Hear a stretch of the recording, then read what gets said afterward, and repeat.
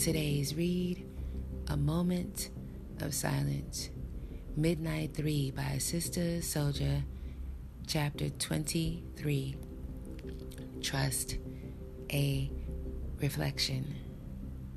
Should there be secrets between two comrades? Between two Muslims, husband and wife? Between two ninjas, two friends who share a great love and a rare loyalty? She asked me softly, speaking slowly and facing the fire. She had a small, quiet fire going in our backyard, as though she were camping in the woods. She wasn't camping, no, or cooking. She was burning the bloody cloth and bandages and each item that had been placed in the trash can in the upstairs bathroom, one by one, including the t-shirt and the hoodie I had worn. The 9-foot wall was completed. It was dark out. Other than the stars in the sky and the allure of the crescent moon, we had complete privacy. The night was clear, as often happens after a heavy rain. All had been cleansed. Her eyes were filled with truth serum. That's how it seemed. Look into them for more than a second, and her eyes would suck the truth out of my soul. This was our first time in more than 24 hours speaking face to face and alone. She had been busy and quiet all day, as usual, but seemed strange if you knew her well. I know her well. She was waging her silent protest. Her lips were sealed, but her gestures were loud enough for me to feel and hear. It caused me to think hard all day as I carried out the various business tasks I was responsible for. Here's how it began. My eyes opened before sunrise. My chest ached from the stab wound inflicted the night before. It felt sore and tight from both the stabbing and the stitches. Instead of a shower, I was thinking I'd wash my body with a cloth so the stitches didn't get saturated and loosen. As I moved to turn sideways, I felt something. Akimi's erotic eyes opened at that exact moment. She looked at me the way anyone would after first being awakened and needing a few seconds to really see clearly. She felt what I felt. I could tell. We sat up together. She swung aside the summer silk sheets. We looked down together. We looked at each other at the same time. We both looked perplexed. Then she smiled a curious smile. Our ankles were cuffed together. It was her right leg and my left. Her smile led me to believe that she had done this. Yet it wasn't her style. She was into complete freedom. She wanted me to be with her because I love her and not because I'm caught in a cage or trapped in a promise or going through the motions out of guilt or obligation. Even on our wedding day, she had said to me, and my sensei had translated, a beautiful leopard is not beautiful in a cage. So even though I know Akimi desires for me to be close to her and glued to her body each night, and even though she falls asleep with her small hand wrapped around my I knew handcuffs were the opposite of her way of love. There was only one other ninja in our house besides me, that girl downstairs, who's wicked with the knives and bows and arrows, the one who is trained, same as me, but fiercely feminine and immaculately designed like a flawless diamond.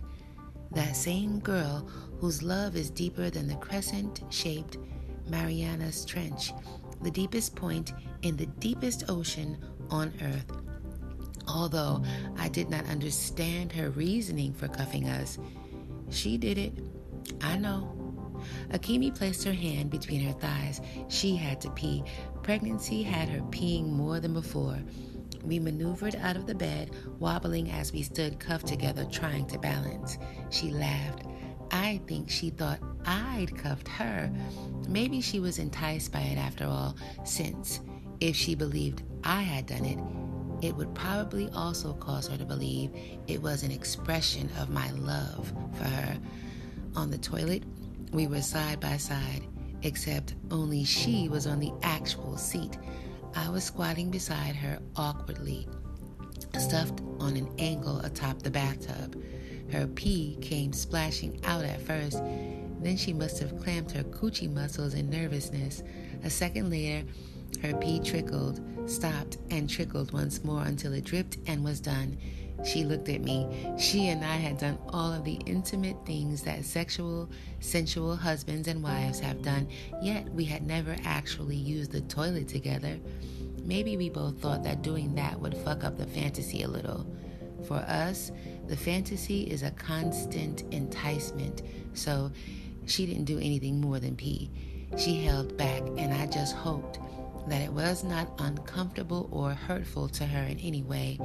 Then I peed. In the sink, she washed my hands and hers.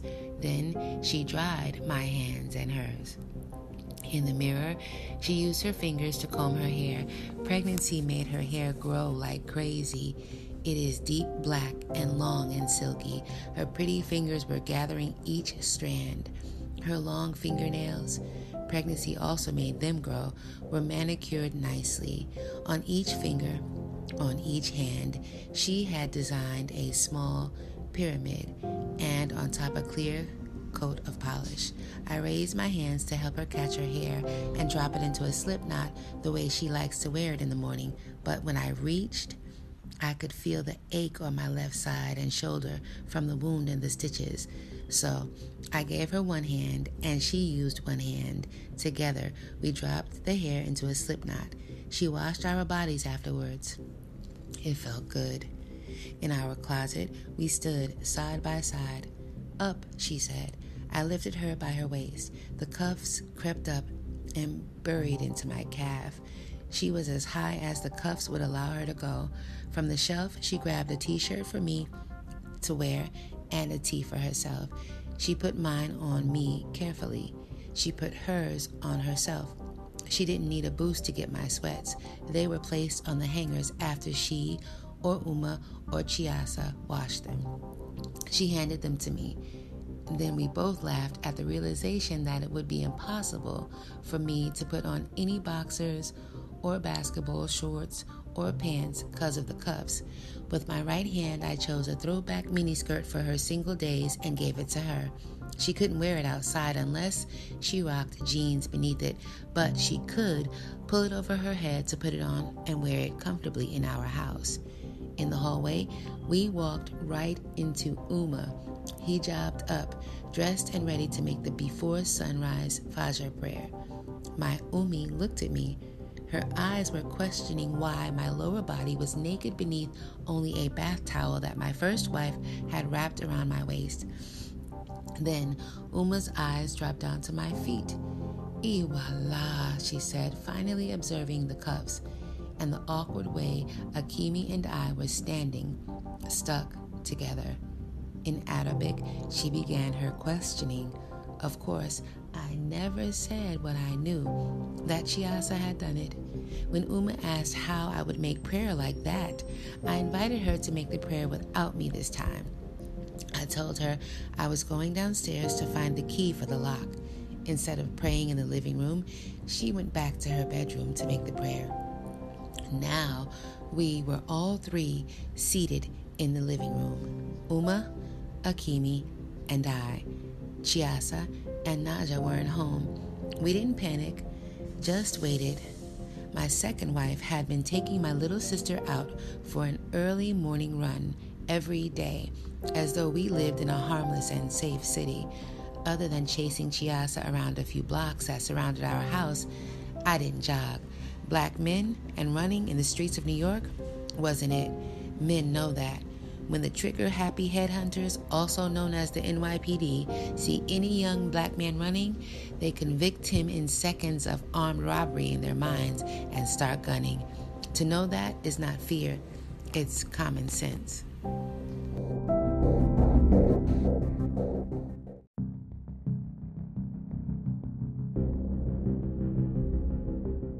Chiasa pushed through the door full energy and then stopped short upon seeing Uma.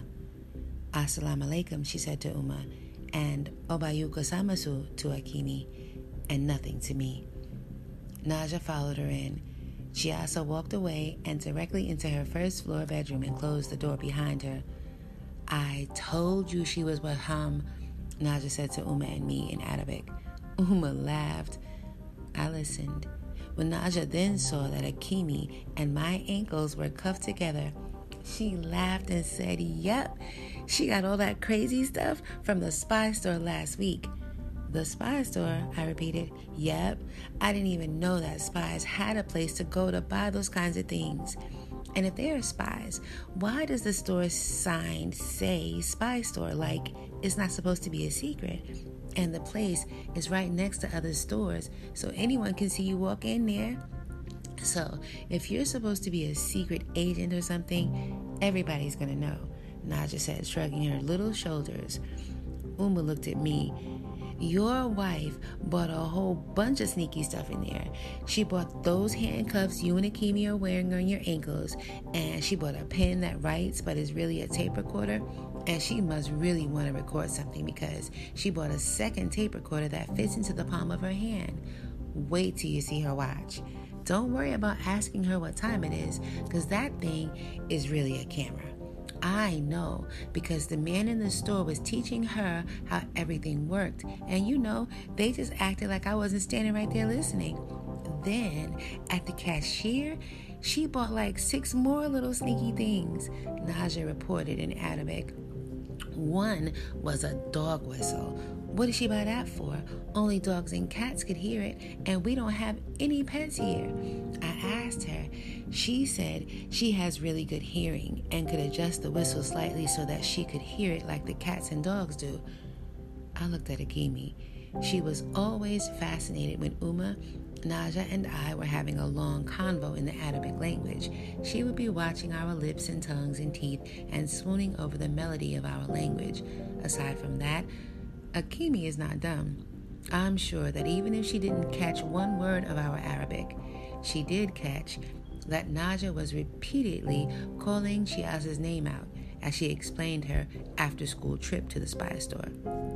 Chiasa dashed out of her bedroom holding a towel, a washcloth, and her small straw basket of girl stuff and her clothes in her arms. In the downstairs bathroom, she closed the door behind herself. "And that's not all," Naja continued.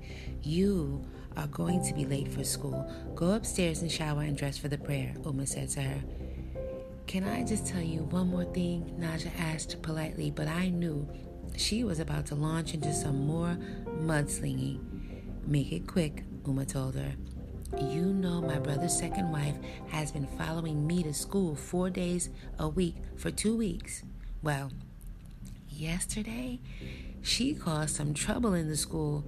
Chiasa asked this one Nigerian girl and another girl from Somalia and the third one from Russia how they could recite their prayers in Arabic without knowing how to speak Arabic at all. So they each told her that they are required to learn to recite the prayers and pronounce the Arabic words even though they do not understand them. Then your second wife told them the meaning of the Arabic words is so much more important than reciting something that you don't know or understand. Reciting without understanding would have no meaning to your hearts or in your mind or your soul." Naja mimicked. Uma's eyes widened. "Then, this is the part that really caused a lot of trouble. Your wife told these girls in my class that she wrote her own prayer in English and that at least once a day out of her 5 prayers, she recites her own prayer. And it gives her the best feeling in her soul," Naja said. "What did the teacher say?" Uma asked. We were all at lunch, eating and talking. Chiasa was sitting with me and my friends, so the teacher didn't know at first, but then the Somali girl agreed with Chiasa. Later, she even said her prayers in her own language that she learned at her mosque before her family moved to America, instead of Arabic like we all do.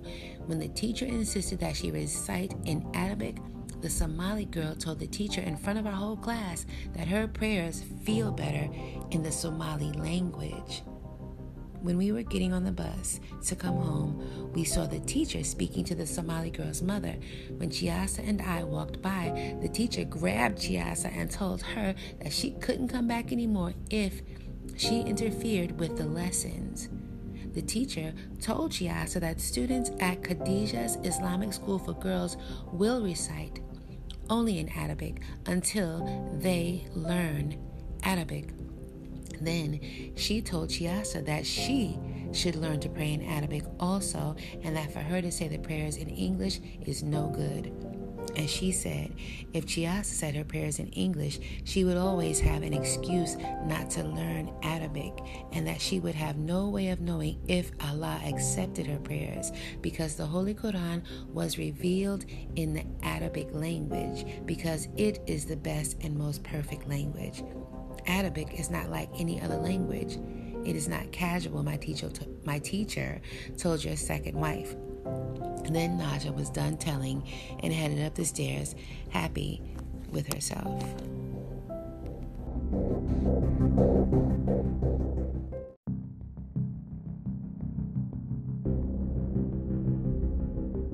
When Chiasa emerged from the bathroom, clean and dressed for the prayer, Akimi said something to her in Japanese.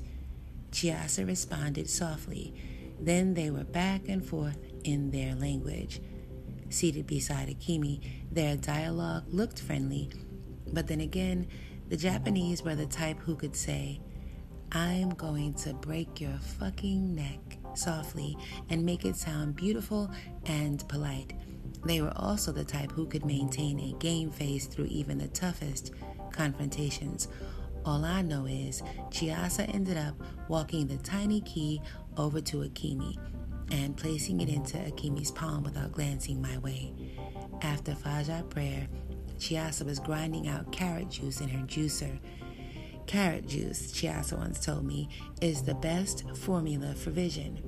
She explained that because carrots contain beta-carotene, she could drink a glass of it and feel the effects on her body in general and her eyesight in particular immediately. Perhaps that is the reason she always has perfect vision and rarely overlooks even the smallest of things, even if they were well hidden. Whatever happened at Naja's school the day before, Chiasa left the house with Naja and boarded the school bus with her, the same as though nothing had ever changed. Akimi and Uma remained at home, working to complete orders for Uma's designs. The customer base had expanded wildly and now included even some Asian customers. The designs that Akimi drew were added to the catalog that Uma had already designed. Once Uma handmade all of the samples based on Akimi's new designs, a new market opened up for us. At the same time, Uma had gotten a big account from a woman who had chronic allergies. She'd had to actually donate all of her store-bought clothes, which she accumulated over the years, and start her wardrobe from scratch, using organic fabrics only. 100% cottons and linens, no rayon, lycra, fake fillings, or chemically treated cloths. It was quite an expensive undertaking, with Uma Designs landing on the winning side. With her severe allergies, even the handling of the woman's fabrics mattered. She could not wear fabrics that had been stored in a drafty or contaminated factory, or thrown and transported into a soiled truck, even though they were boxed and packaged, or a vehicle that had previously transported any chemicals or bleaches or toxic cargo. The woman and her husband both had six-figure salaries and spared no expense in commissioning new, non-hypoallergenic clothing. She said no matter what amounts of cash she had to pay Uma to produce her new fashions, the cost for organic, hand-tailored clothing would never be comparable to the astronomical medical bills that she would have to pay if she had not made the complete fabric and lifestyle change. Out on the streets by 9 a.m., I made Uma Design deliveries. Afterwards, I went straight to scoring the right high-quality, low-cost, vintage clothing, kicks, and accessories to package for resale in Korea and Japan. On 23rd Street in Lower Manhattan on the west side, I looked up and saw on the theater marquee of the New York School of Visual Arts that they were featuring the following night an Arabic language foreign film. Also, the actors for the film would join the audience after the screening in a question and answer session. I thought, Alhamdulillah, I'll ask Uma for a date, just she and I for a change. Like it used to be. I'd dress up dapper like my father would for her, and she would dress up too.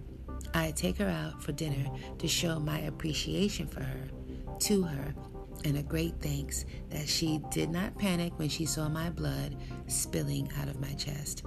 She burned the tip of her needle and even sterilized the thread, although she shed a few tears as she stitched, knowing that it caused me some pain, and was probably trapped inside of her thoughts wondering who hated her son enough to have done this to him.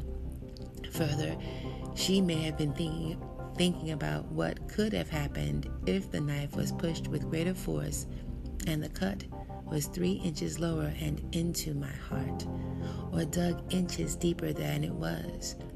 She stopped the blood, cleaned the wound, stitched it up like it was fine fabric instead of skin, and followed through until it was done.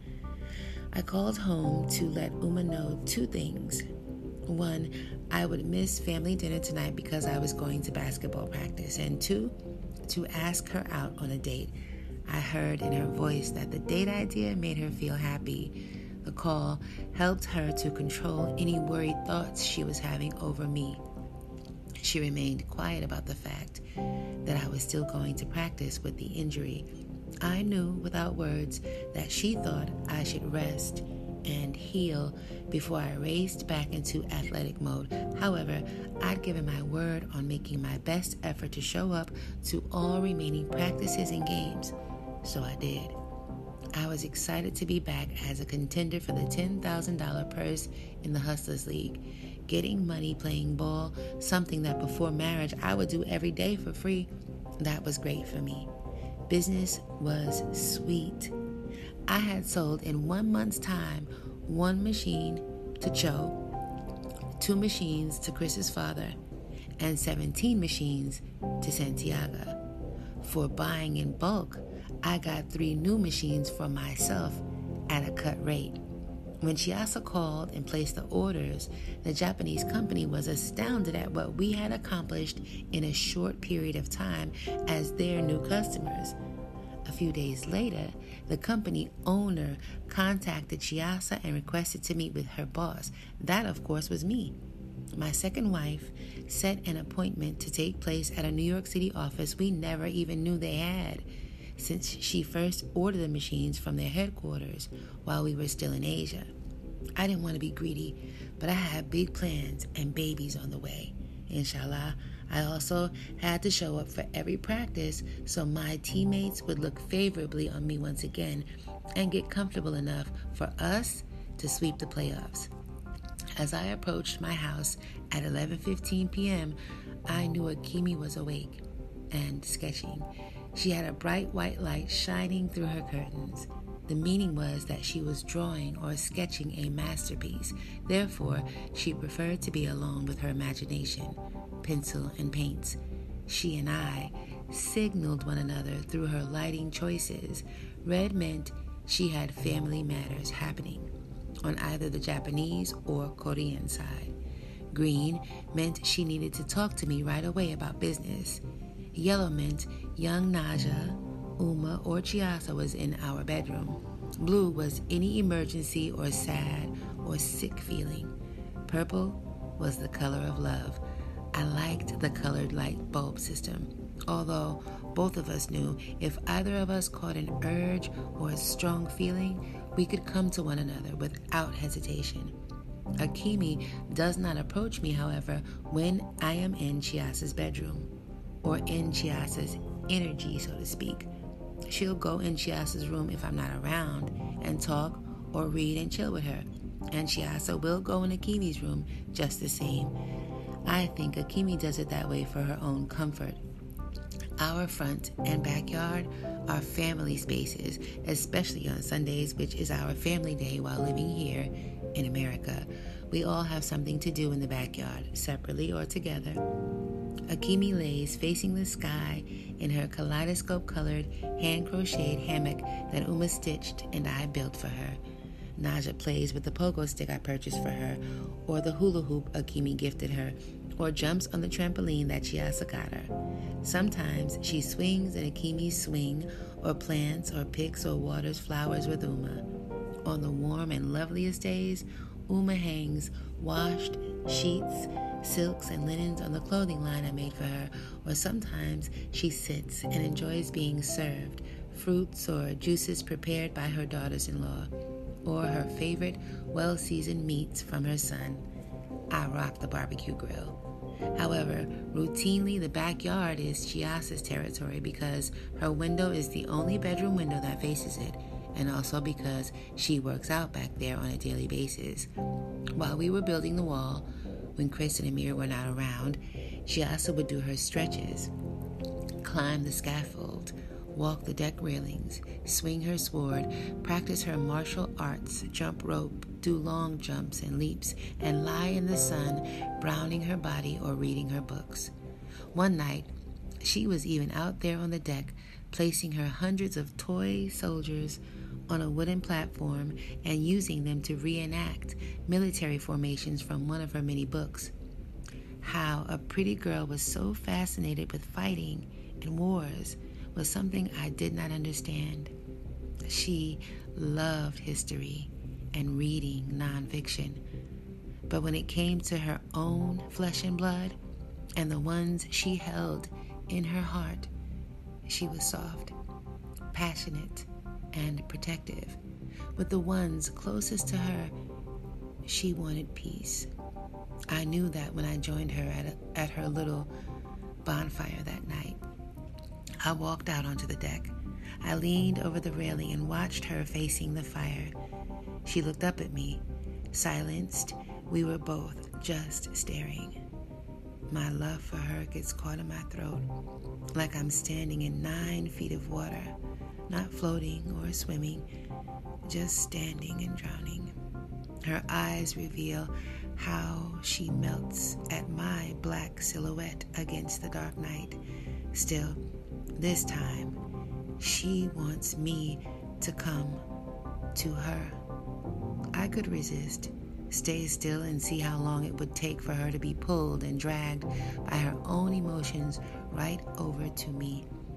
I give in because I'm so in love with her. Besides, I like the way the fire flickers across her face, the light dancing and illuminating pieces of her skin. Should there be secrets between two people who love each other deeply? She asked me softly. She had a small, quiet fire going in our backyard, burning the evidence, not knowing anything about the incident, but believing, as any ninja would, that evidence should be destroyed. The 9-foot wall was completed. It was dark. The night was clear, as often happens after a heavy rain. All had been cleansed. Other than the stars in the sky and the allure of the crescent moon, we had complete privacy. She was uncovered in the spring heat, her hair wild and everywhere. I walked from the deck and into the yard and stood behind her. She did not turn. I pulled her hair back and braided it into 2 long, thick, rope-like braids. "Can't let your hair catch fire," I said. The first words I'd spoken to her in 27 and a half hours. I hugged her from behind, enjoying the hurt from my fresh injury, rejecting it. When you do things like that, How do you want me to react? She asked me. Like what? Like, touch me like that. So gently. And braid my hair. I kissed her neck and sucked it on a sensitive spot. My hands were traveling, caressing her shoulders and over her breasts. I gripped her waist, slid my right hand between her thighs and held it there, touching lightly. We have to get you to the doctor, I told her. Why? She asked. I'm so healthy. 'Cause your coochie is fat, I said, squeezing it. I was smiling, but she couldn't see me because I was standing behind her. What? She had an outburst. Seriously, your coochie is fatter than it was before, and sweeter than black cherries, I said matter-of-factly. I cannot believe you just said that, she said, bumping me backwards, then spinning around and fighting to hold in her laughter. So what's the doctor gonna do? She asked. Well, you and I are gonna go see her together. I'm going to tell her your symptoms. I'll say, Doctor, my wife's coochie is fatter, sweeter, and more juicy than anyone else's, I said in a serious tone. Finally, Giasa laughed. Oh my God, she said, bending over with laughter. Then the doctor will say to me, Sir, your wife is pregnant. Her coochie is going to get even fatter. Stop! She fell out. I sat in the grass beside her. Is that what you think? She asked me. You think I'm pregnant? That's what I wish. Think I'm gonna have to go in you again to be sure it comes true. She kissed me, her thick lips pressing against mine. Soon she was smooching all over my face, her eyes closed and her breathing picking up intensity. We were tonguing and tugging at each other's clothes. My feeling towards her heated up so high, I pulled her out of her skirt, laid her down in the grass, rolled her panties down her thighs, and put both my lips over her. She let loose sounds of extreme pleasure. Both of us forgot about our secret love, about being half nude in our backyard, hotter than the fire she'd lit to burn the bandages. I was fucking her now, our bodies rolling in the grass and the soil, her pretty thighs pumping, her hips swinging, her pretty fingers hugging me tightly. I was sucking her breasts, making her so wild her braids were unraveling. We ended up more than a few feet away from where we started. She was sucking my throat until our bodies shook, erupted, and then collapsed comfortably on the earth. We were paused, just soaking in the feeling that was still moving in our hearts. Let's wash up and do it again, she said. I thought you were angry, I said, teasing her. I was, but I liked your apology. Oh, Allah, what a feeling. I love the way there was no fronting in her. If she feels good, she tells me and shows me. When she wants to kiss, she leaps on me. When she wants to fuck, she says, fuck me. When she feels hurt, she puts her words together nicely and says them softly. When anyone doubts her, she speaks her loyalty. Her heart is up front, and her thoughts, words, promises, and actions all match up. Truly, her humble brand of honesty knocks me off my feet. I washed her with the water hose. She seems to think it's her personal shower. She spread her pretty thighs and smiled down at me, pointing. Splash it here, she said. The water gushed in between her, clearing out her juices and mine, tickling her with the water pressure. Her pretty thighs were trembling from the coldness of the water temperature. I liked washing her feet. I liked her washing me from head to mouth to toes even more. I liked how happy she was and how easy it was for me to make her happy, even after her angry feeling. I just love her. I've never seen you dance, I said to her when the thought just dropped into my head. When I'm swinging my sword, I'm dancing, she said. Nah, I mean like hood dancing, body grinding, riding the beat of the music. It's an African thing. All African people can do it, naturally. I was born in Japan, grew up there in the forest, she said, smiling a pure, pretty smile. Then I'll have to teach you. Are you going to take me to a party? She asked, excited. Yeah, right in your room, me and you and some music. That's not the same thing, she said, laughing. In Sudan, single college men and women can't even have a party. The police come in with sticks and whips and send everybody back to their families, I told her. Why? She exclaimed, like she couldn't believe it. It's an Islamic country. Islam is the wisest faith. It takes into account human nature and instinct in every instance, I explained. Meaning, if a group of young males and females meet up in the dark in a room where the music is playing, if the beat is powerful, naturally bodies start to bounce and move. If I see something I like, and a female sees something she likes, next thing you know, we're up on each other.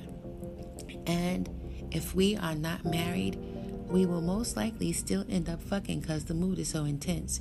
And because it's a natural feeling, you already know, unmarried sex is forbidden in Islam. She said. But whips and sticks, do you think the same thing happens at every party just like that? As long as there is one female or more and one male or more, it happens just like that, I assured her. Just look at what happened between you and me when we first met. Soon as we saw each other, we caught feelings. True, she said softly. We had feelings, but you didn't touch me. We didn't have sex. Right. But you kept trying to get me alone in the room, I said, teasing her with the truth. Oh, I did not, she shouted excitedly. Yes, you came to my hotel room, didn't you? You were offering me translation services. I saw those big, pretty eyes, and I thought I might lose my mind. It was hard every time it was just you and me in a room. But you resisted me, she said, until I married you. I had to. Now look at me. I can't keep off of you. And if someone tried to keep me off of you now, they would need a stick and a whip and a pistol, I said. She laughed hard, and I laughed too. Hope you know it doesn't matter what anyone says about you, how weird or unique or different you are. You are right here, I told her, and placed my hand over my heart, then grabbed and hugged her up. Come, let's go inside. What about the fire? What about our clothes? She asked, a careful reminder. I scooped up 2 fistfuls of soil and suffocated the small fire. She swiftly picked up each of our pieces of clothing, and we headed into the house.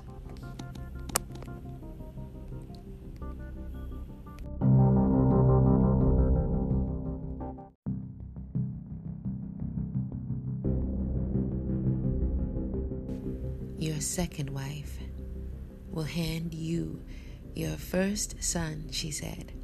I was sitting on her bedroom floor with my back against the wall. She was sitting in my lap with her face against my chest, right over my stab wound. Your first wife will have twin daughters. Inshallah, I said. Wild thoughts were streaming through my mind now.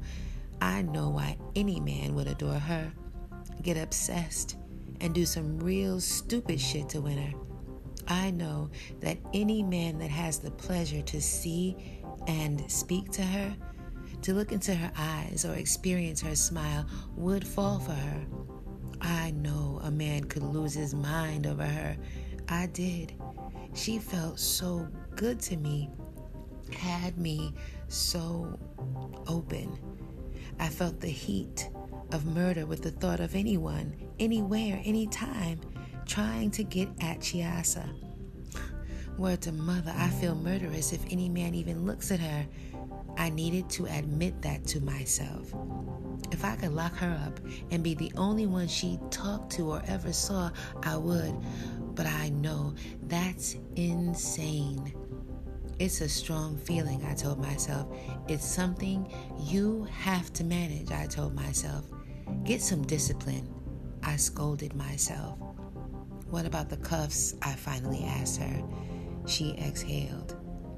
I don't like when you leave the house without seeing me, even if it's only for a few seconds. And I don't like when you keep secrets from me, she said softly. And I don't like when we pray separately. And I want to hear you call the Adhan. I miss that, she confessed. Remember in Itaewon, she asked me, referring to a section of Seoul, Korea, the mosque always had the call to prayer, and we could hear it all around, outside, and in the open air. That was so nice, she said.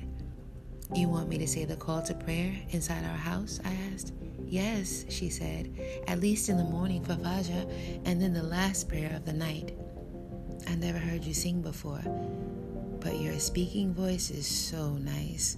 I know it would sound beautiful, you calling the prayer, and I bet if Akimi could hear the call to prayer, it would bring her to her knees finally. That's what I love about our faith. It has everything anyone would need to hold their family together. And if we do what we are supposed to, the way we are supposed to do it, all of us will feel good. So you cuffed me to Akimi so that I wouldn't leave the house without you. But when I woke up, you were not in the house, I said. But you knew I was right around the corner with Naja, she said. When you leave sometimes, I don't see you for a long time, the whole day, most of the night, and that's okay. I just want that whenever we part from one another, you say Jamata to me and then leave me with a nice massage. I smiled. Massage, I repeated. Where did you learn that word? You know I listen carefully. I might know about 30 Arabic words by now, and in Naja's school there is this one teacher who every morning talks about her massage for the day. I love the sound of that word, she said. And Jamata? That's Japanese. Just a cool way for young people to not say goodbye, which sounds so final. Instead, it's Jamata, like, I'll see you later. She smiled. I can hold on to a good feeling for days and nights and even more days. I can wait for you. I'm good for that, however long it takes. But if you leave without saying anything, without letting me know what's going on, and while keeping a whole bunch of secrets, that's no good for me. Then I'll be worrying the whole time. I need for you to take a few minutes and leave me with a good feeling before you go. Confide in me so I can hold on to that. A whole bunch of secrets, I repeated, what sounded like an exaggeration. Yes, she kissed me. A whole bunch of secrets. Like, what about your friends? What friends? I said. See, that's what I'm talking about. You said those guys in our backyard every day were workmen building a wall. You told Uma and Naja and Akimi and me not to come outside when they were here and not to interact with them at all. But it was obvious that they were your friends. My window faces the yard. I could see how you were with them. I could see your smile. I saw you lifting weights with the cement blocks, challenging them. I saw the three of you talking together and laughing and joking. I can tell when you love somebody. I can see it and feel it right away, she said. And who do I love? I asked her. Uma, first of all, and Akimi, and Naja, and those two friends who helped you build the wall, she said. Is there a reason you don't want your friends to know us? I was quiet, thinking about how to say the truth in a right way. You don't want me to train in your dojo, she asked. You won't tell me why my cousin Marcus called you. You went out in the night and came back with a stab wound. I would never have known if I didn't dig through the trash and see all of the bloody cotton, bandages, cloths, clothes, and used alcohol wipes. And even then, I still didn't know if it was you who got hurt. I worried about Akimi and the twins and Uma and Naja, but I realized pretty quickly that it had to be you from examining your clothes. I wondered where exactly on your body you were hurt. Until I felt your chest, I had no way of knowing. Why won't you let me fight with you against your enemies? Why didn't you let me comfort you, clean your wounds? When we first met, I introduced myself to you the most natural way I could. I introduced myself as Chiasa, the whole woman, not a half.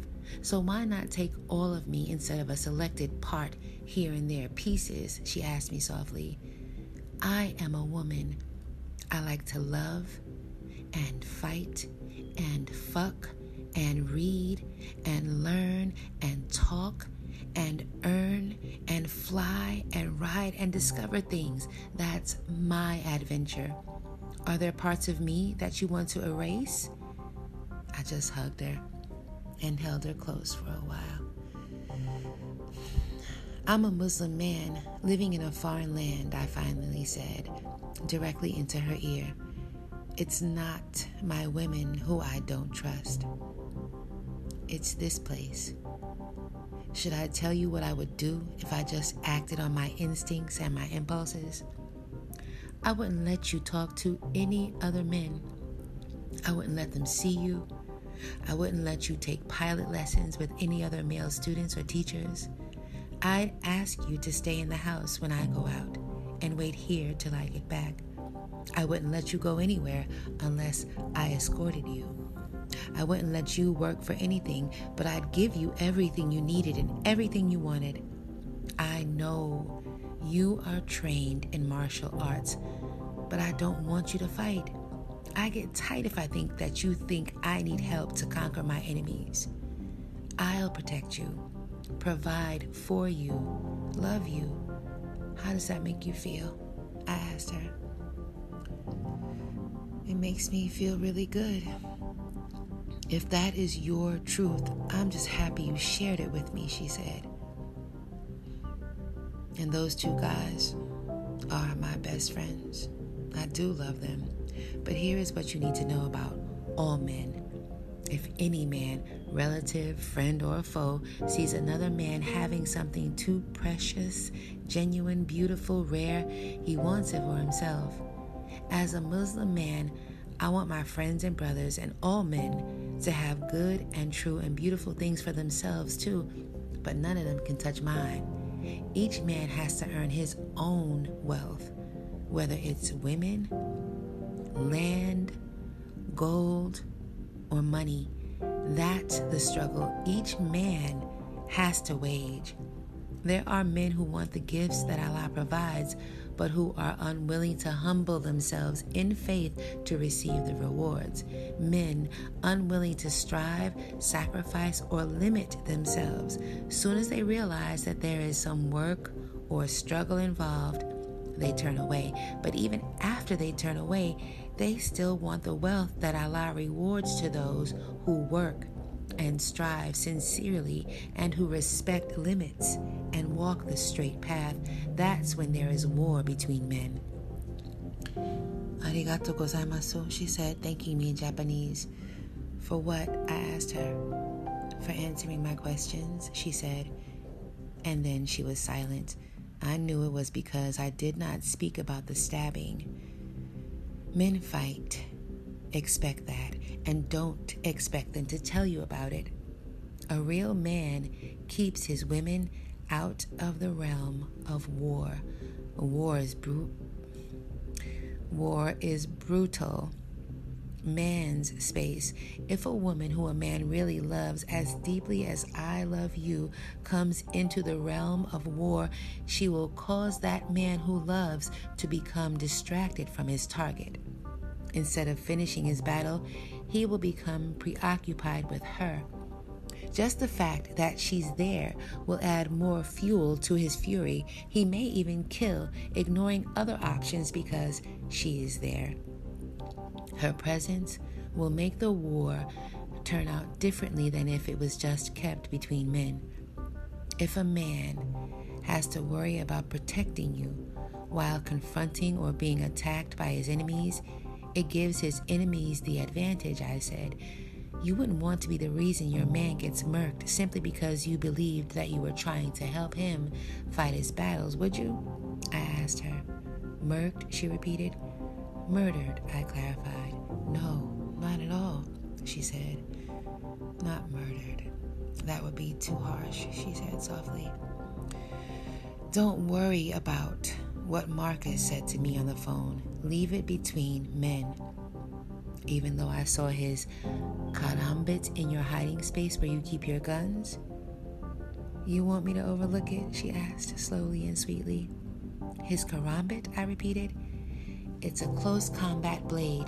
The handle fits snug in a fighter's fist. It's easy to conceal, and the blade itself is curved. Like this, she said, drawing the shape of the blade on my skin with her fingertip.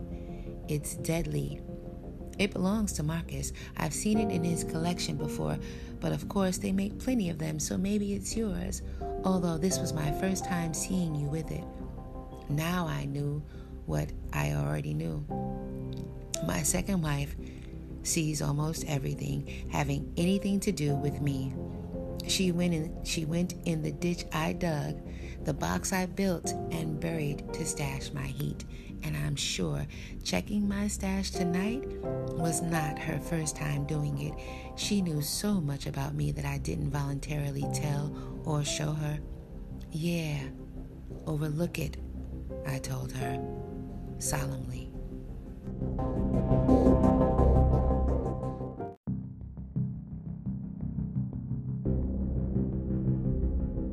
Well, at least I know that it wasn't Marcus or Marcus's blade that cut you.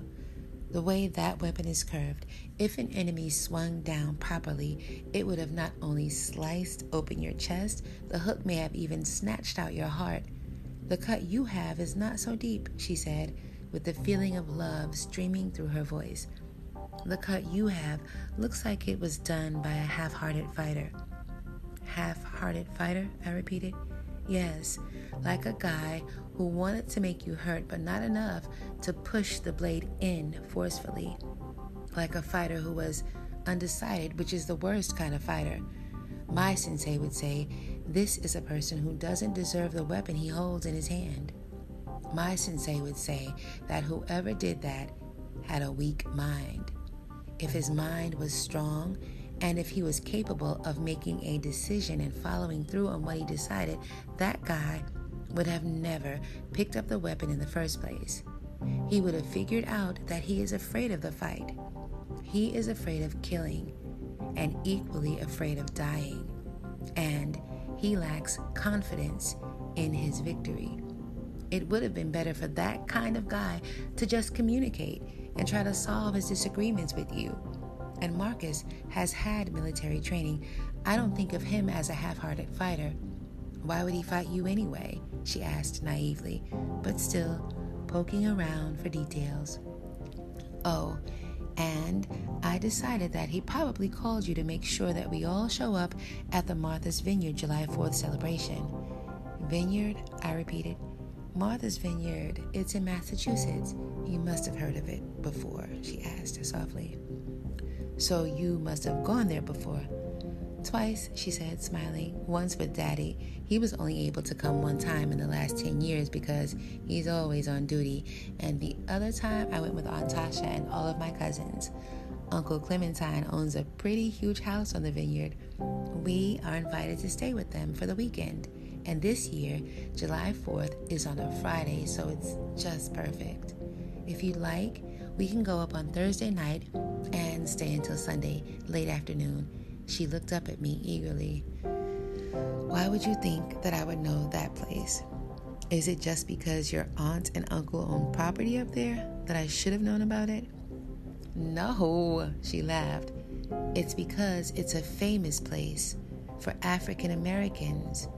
African American families vacation there, like especially the families of doctors and lawyers and judges and architects and engineers, executives, and people who have professional practices and who own successful businesses. I caressed her. I already knew I would be playing in the championship game in Brooklyn on July 4th, not in a vineyard. I kissed her on her ear.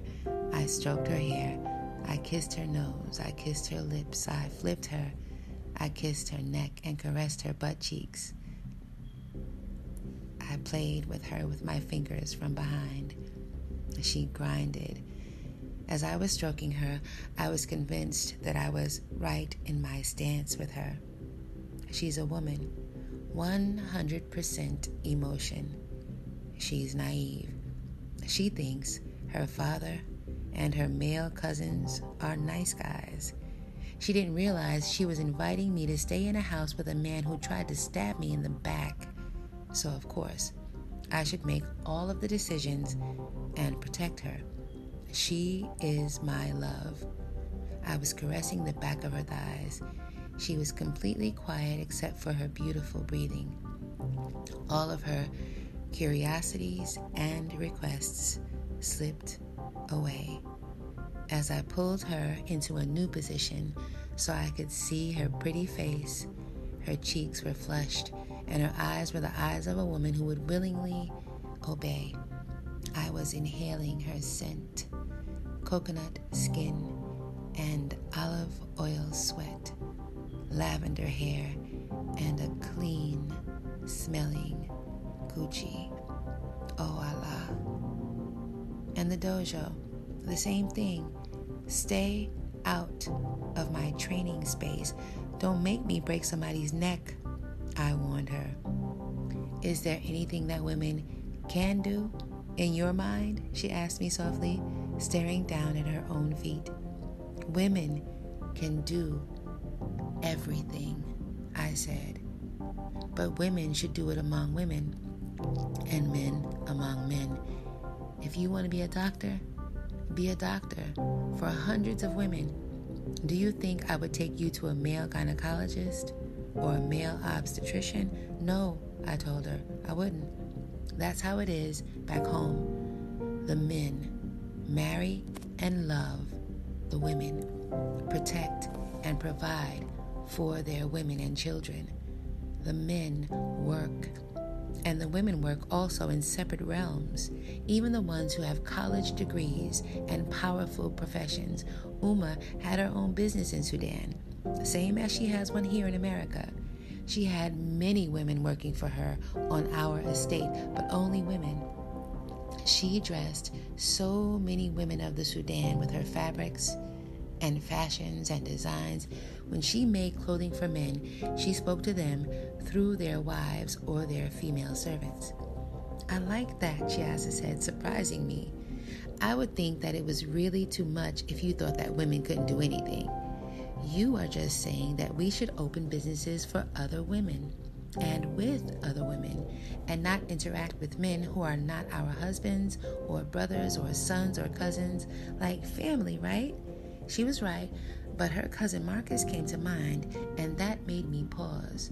Right, I said, but you know, in Sudan, some cousins can and do marry one another. It's the same in other Islamic countries as well. No way, she said. I was glad to hear her feeling about it leap out like that. Seriously, sometimes two cousins have been promised to one another in marriage from early on. It could be an arrangement made by their parents or even between themselves because they spent so much time together, they just naturally became attracted. That would be weird. I couldn't imagine having to marry Marcus or Xavier or any one of my cousins. I mean, they all have known me since birth. We are related by blood. I don't look at them that way, she said. What way, I asked.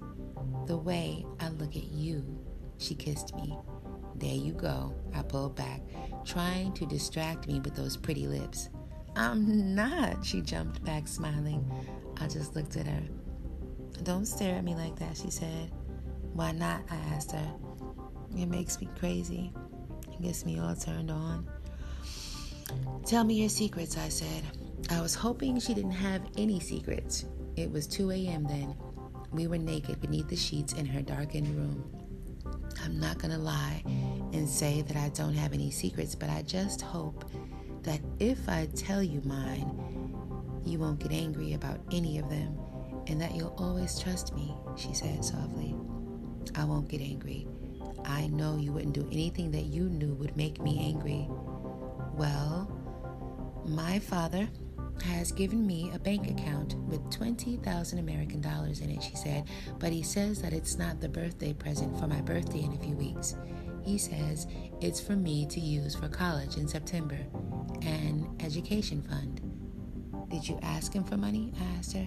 Not at all. He said he had been saving it up for me since birth, little by little, and that he would provide a portion of it at the start of each college school year. I never knew anything about it. Right before you and I married, I always worked really hard to make money to pay for my flight courses, but now that Daddy wants me to go to a 4-year college and to become an aeronautical engineer, not just attend a flight school, that's why he sent the money. Anything else? I asked, avoiding reacting one way or the other. And Aunt Tasha scheduled an appointment for me at her gynecologist. She wanted me to get on birth control. I told her nicely that it was not what we wanted. She also offered me to use the ground floor apartment in another brownstone she owns in Harlem. She said. I felt heated but remained quiet. But I told Aunt Tasha no thank you, that I am happy living here with my husband and his family. So she said for my birthday she would gift me 2 memberships in their health club. It's really nice. I think you would like it.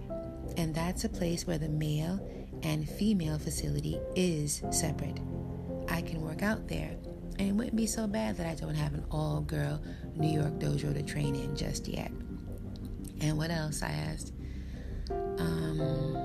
Well, you know, I've been going to the main New York Public Library, the really nice one, and I've been reading all of these books that I would never have been able to get, say, in a little local bookstore. Well, I've decided to write a book about my life. All 16 years of it, I asked her calmly. Come on, take me seriously, really. I'm about to turn 17. I definitely take you seriously. Okay, listen to my title, she said, excited. The name of my book is My Shahada. I like that, I admitted.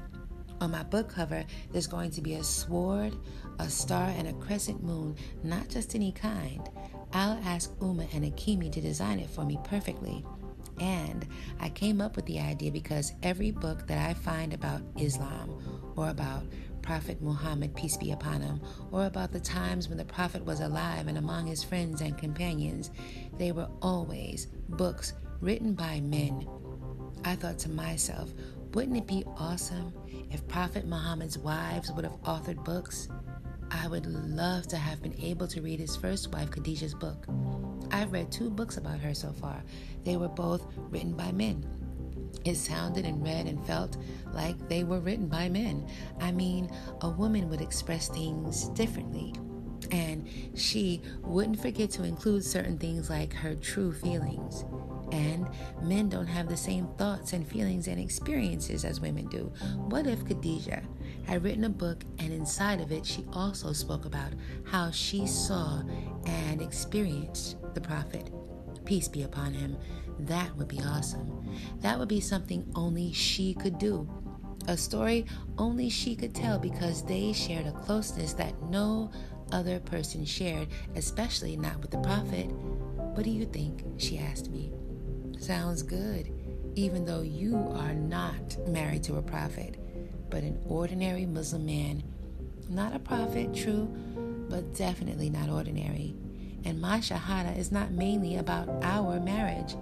It is about my adventure, from young girl to young Muslim woman, and of all of the incredible places, things, people, and events that includes. Do it. You can write in the house, or in a bookstore or library. I'll drop you off and pick you up when you're finished. Is that the only reason you agree? Because you'll know where I am, and it's work that I can do also at home. Not the only reason, but definitely important reasons. Just remember, when you write about Islam, you have to be very careful. Believers worldwide, we take it very seriously, and for most, it's passionately personal. So give each word some thought before you write it on the paper. Do good research. I know you will. Naja told me what happened at her school about you writing your own prayer, I said. Do you think I was wrong? She asked me. Nah, How could it be wrong for you to say a prayer in the language of your soul? And what human could judge the words you speak in prayer to Allah? I do think it is important for Muslims to learn Arabic, though. I also know that there is a definite way of making salat, and then there is a way to make supplication. Supplication? Muslims all around the world, we make our prayers a specific way, with specific movements and in a specific language, but we can all also offer a prayer about a certain feeling or a burden or desire or challenge or even a wrongdoing in the language of our heart and from our soul or mind to Allah. That's called supplication. When we do, we pray also that our supplication is accepted by Allah. Since Muslims believe that Allah is all-seeing and all-hearing and all-knowing, no one human can tell you that Allah doesn't understand your particular language, or whether or not Allah accepts your supplication. That's between your soul and the one who created your soul, I believe. You are so good and so smart, she said in her sleepy voice, and then turned to face me. That's what's so cool about you. Tomorrow, I'm going to write down my prayer and show it to you, and I hope to record your voice calling the azan. Is that okay? She asked. And is it okay that we speak about these kinds of things while we're like this? She said, referring to our nudity. For Muslims, sex is not a dirty thing to feel guilty about. I'm your husband. You are my wife. We can speak about anything, and I am supposed to go in you repeatedly. Well, put me to sleep then, she said, kissing my chest. From now on, I'll consider your massage. I'll check you before I go out and make sure you feel good so you can hold on to that feeling and wait till I come back to you. We slept. Chiasa's prayer. Dear Allah, the Most High, the most gracious, the most compassionate.